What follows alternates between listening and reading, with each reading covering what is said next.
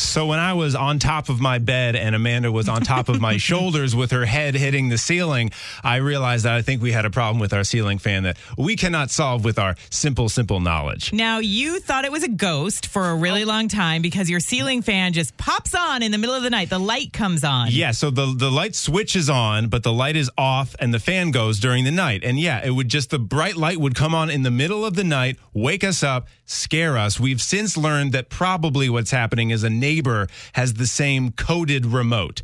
Yeah, so it's like fans operate on a certain frequency, I guess. The remote and the fan are set to a certain frequency, and you guys are battling. You can pick the frequency. Unfortunately, we both have the same one, right? So the last time we talked about this, I was told you got to change the frequency. I can't find the place on the fan. I was putting a stepladder on my bed. Amanda, Safe. bless her heart, was like, how about I get on my shoulders? I thought you were going to come in here to yell at me, not give me an even better solution. Still couldn't work. So all I have is a sore back, and I still have had that light go on. Now it's been happening almost every single night, right around when we're falling asleep. Like a disco. The sun rises. I don't know where to look. Alan, do you have some help? Yeah, I do. So I called in once before about the around Halloween. Yeah.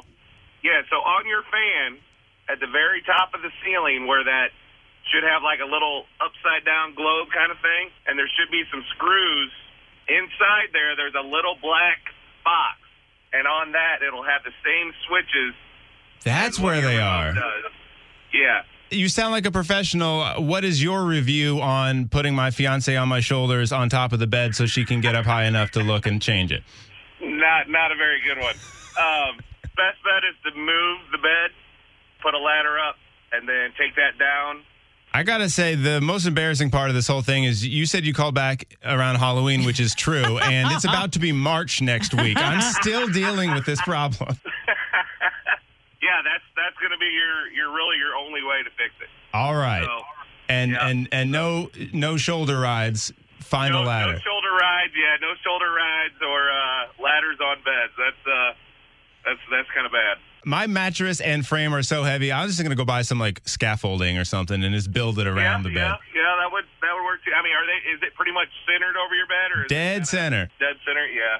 I have one of those adjustable bases with my mattress. So it's like a machine under my mattress. So these things weigh so much. Obviously, you just raise the head and the foot of the bed so that you can and straddle. I put my foot on either side? Yes, duh.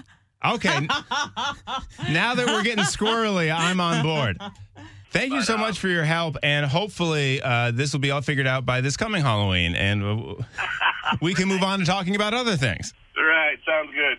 I have to fix this because I cannot fall asleep anymore. TJ just Facebooked us and said there's usually a wireless box in the attic. Do you have an attic? I mean, your ceilings are so high. Who is TJ? The ghost? Oh, something's haunted? Why don't you go up into your crawl space that hasn't been touched since the house was built in 1886? Ooh, should be fun up there. Fool me once.